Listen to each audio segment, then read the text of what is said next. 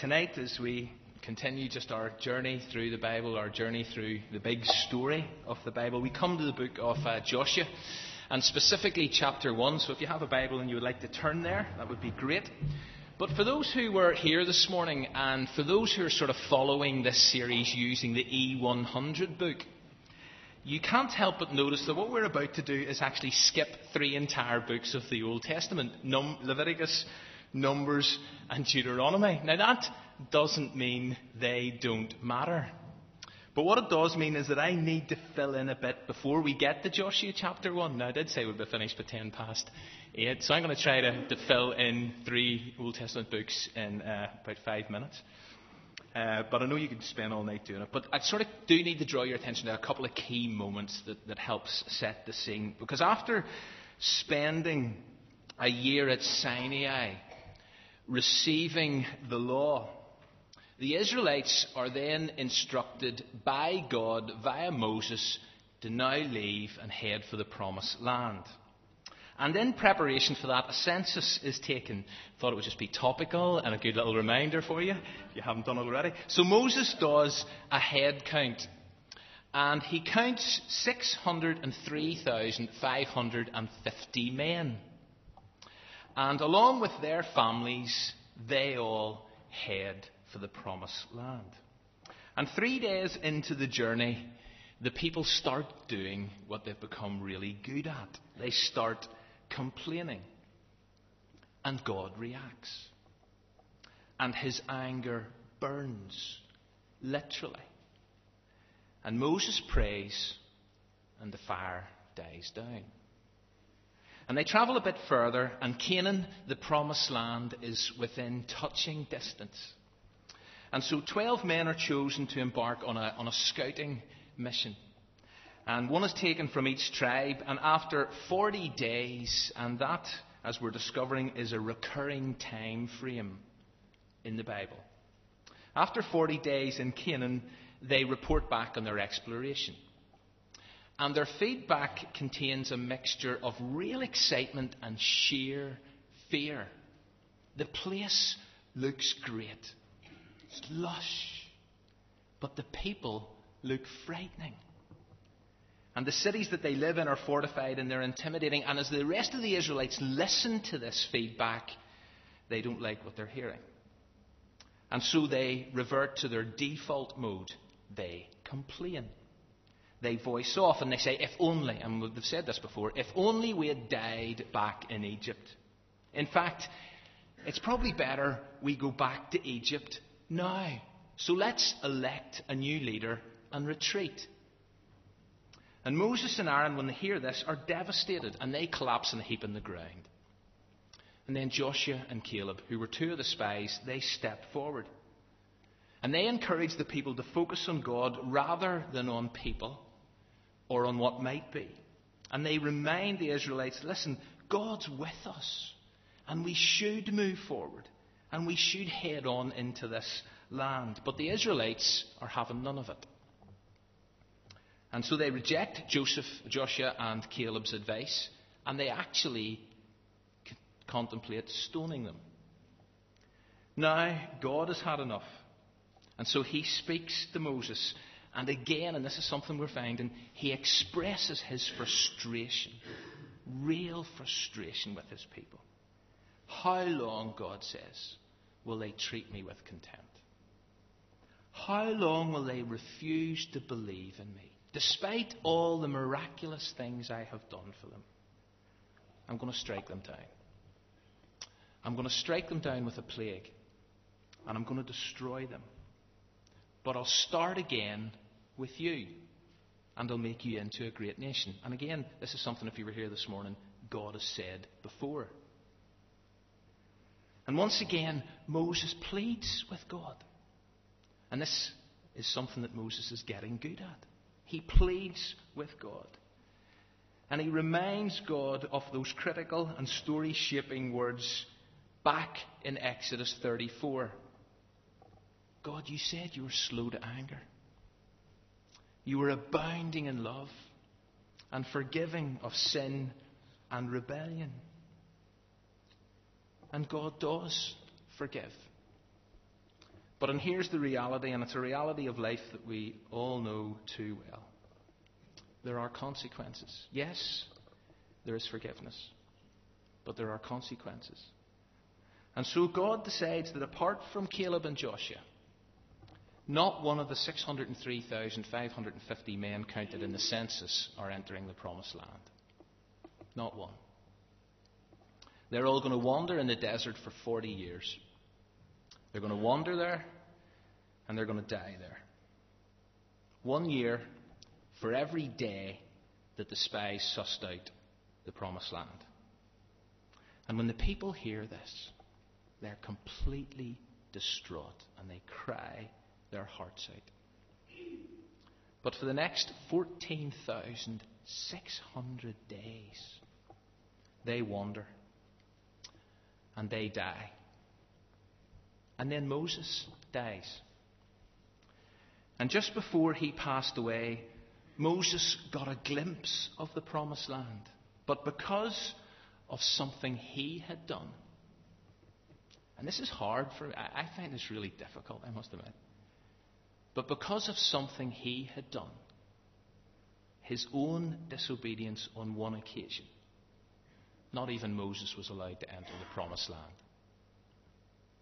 Moses was an incredible man. He was a great leader, but with leadership comes great responsibility. And although you can get so much so right, you can also, as a leader, get some things so wrong. And although forgiveness is possible, consequences are often still inevitable. And during those 40 years of wandering, there's a new generation grows up. And they're ready for a new day, and they're looking for a new adventure, and they're ready to cross the Jordan, and they're ready to enter the promised land, but they're not ready to do it without new leadership, and up steps or in steps Joshua. Now, for those who've been following this story, you'll know Joshua's not new here. He has been part of this for a long time. He actually was here 40 years ago, not just in spying, but also he was the one who went up the mountain with Moses. He was the one who came back down the mountain and found the people worshipping the golden calf. And plus, according to Numbers 27, God has already appointed Joshua to be Moses' successor. And at the beginning of Joshua chapter 1, his time has come. And so let's read the first 11 verses, and we'll do what we usually do. We'll stand for the public reading of God's word. So let's stand together. Joshua 1 verse 1. After the death of Moses, the servant of the Lord said to Joshua, son of Nun, Moses' assistant, Moses, my servant, is dead. Now then, you and all these people get ready to cross the river Jordan into the land I am about to give them, to the Israelites. I will give you every place where you set your foot, as I promised Moses. Your territory will extend from the desert to Lebanon, and from the great river, the Euphrates, all of the Hittite country to the Mediterranean Sea in the west. No one will be able to stand against you all the days of your life. As I was with Moses, so I will be with you. I will never leave you, nor forsake you. Be strong and courageous, because you will lead these people to inherit the land I swore to their ancestors to give them. Be strong and very courageous, but be careful to obey all the law my servant Moses gave you. Do not turn from it to the right, to the left, that you may be successful wherever you go. Keep this book of the law always on your lips. Meditate on it day and night, so that you may be careful to do everything written in it. Then you will be prosperous and successful. Have I not commanded you? Be strong and courageous. Do not be afraid. Do not be discouraged, for the Lord your God will be with you wherever you go. So Joshua ordered the officers of the people, go through the camp and tell the people, get your provisions ready. 3 days from now, you will cross the Jordan here to go in and take possession of the land the Lord your God is giving you for your own. Grab a seat. And again, you'll know back in Genesis 12, God had called Abraham and told him, go to a land. and a land that will be given to your offspring. And that promise of land was repeated to various people, to Isaac, to Jacob, and then it was also repeated to Moses at the burning bush whenever God promised to liberate the people and bring them into the land of the Canaanites. He said it's a land flowing with milk and honey. That's what he said to Moses. And here and now the time has come.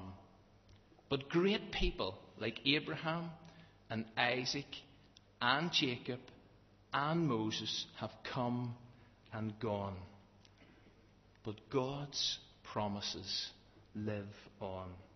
And that is, if there's nothing else here tonight in a sense, that's just what I want you to remember. People come and go. Great people.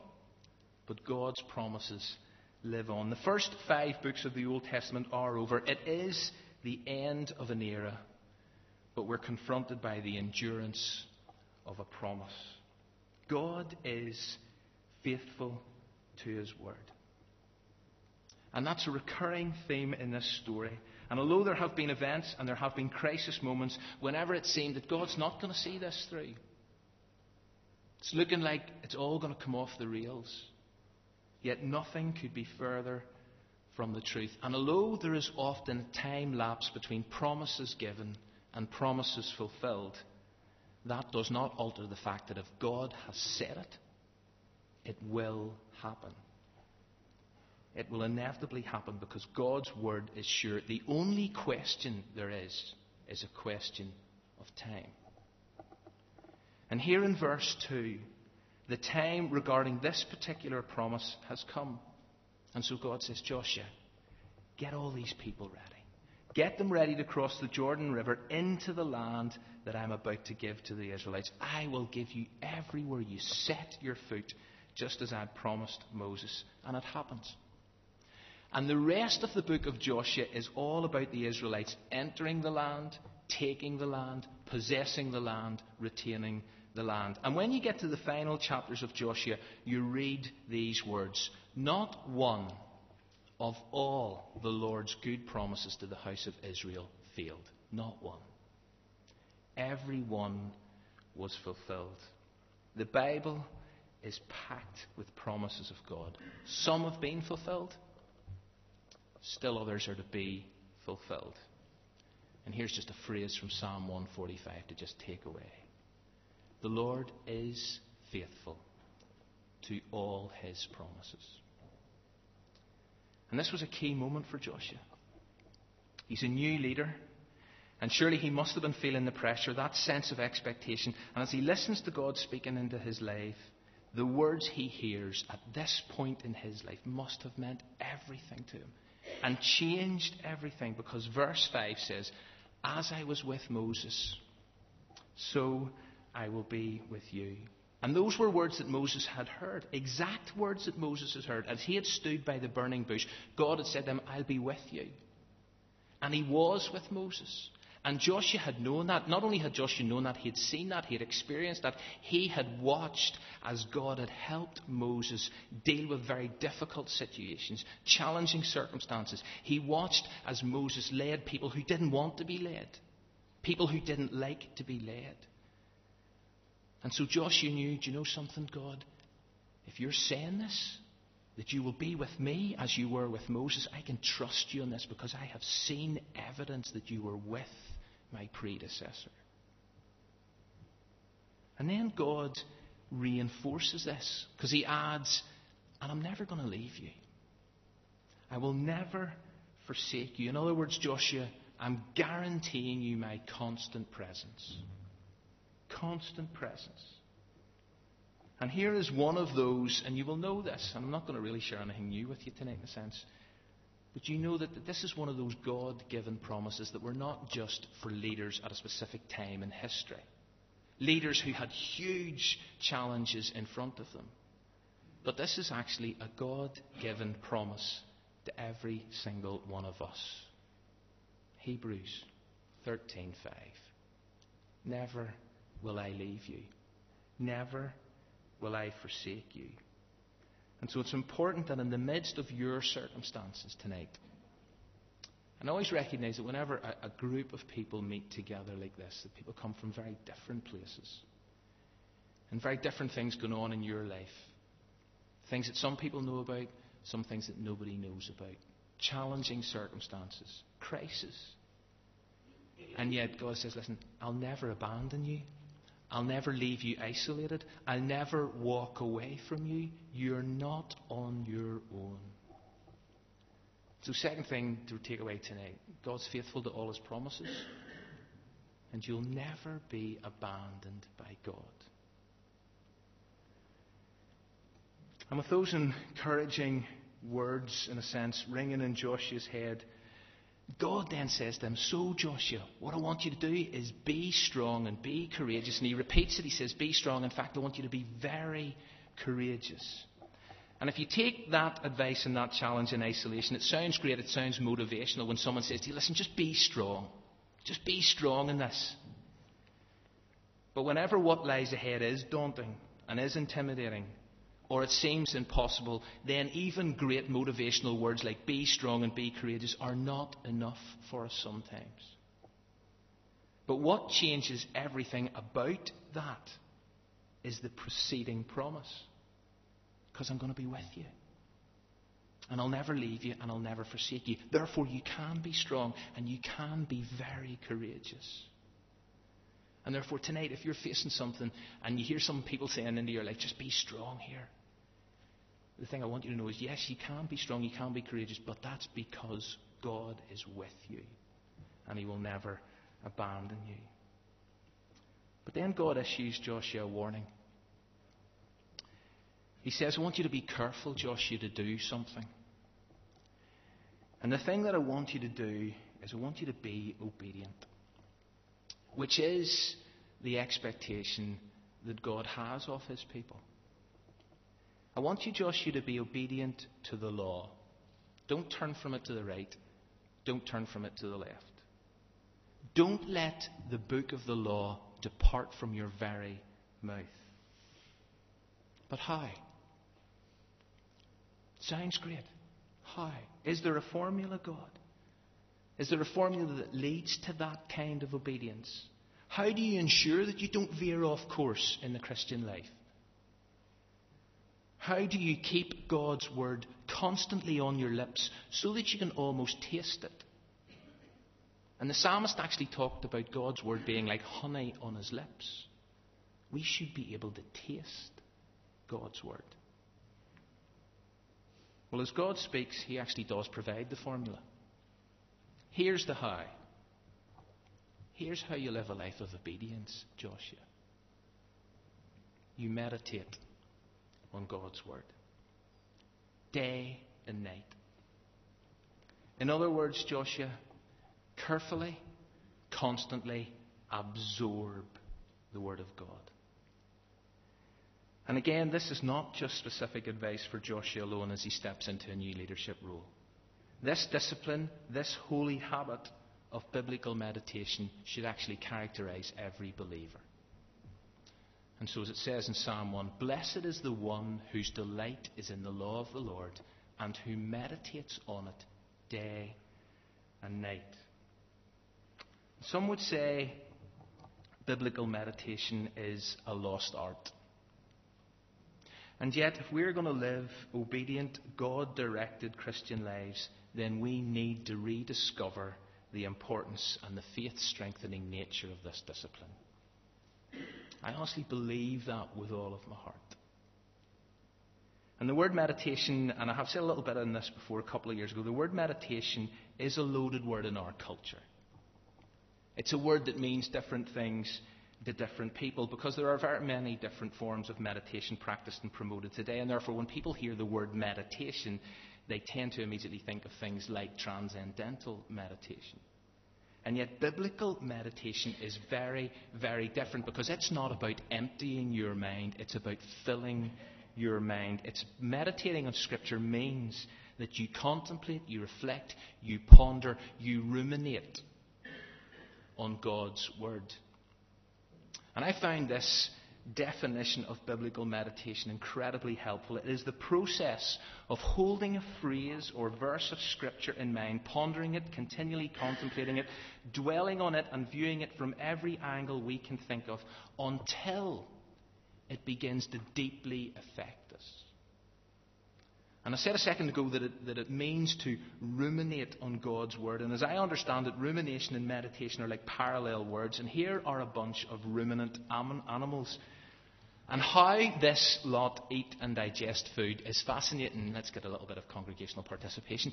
Who can tell me how ruminant animals eat and digest food?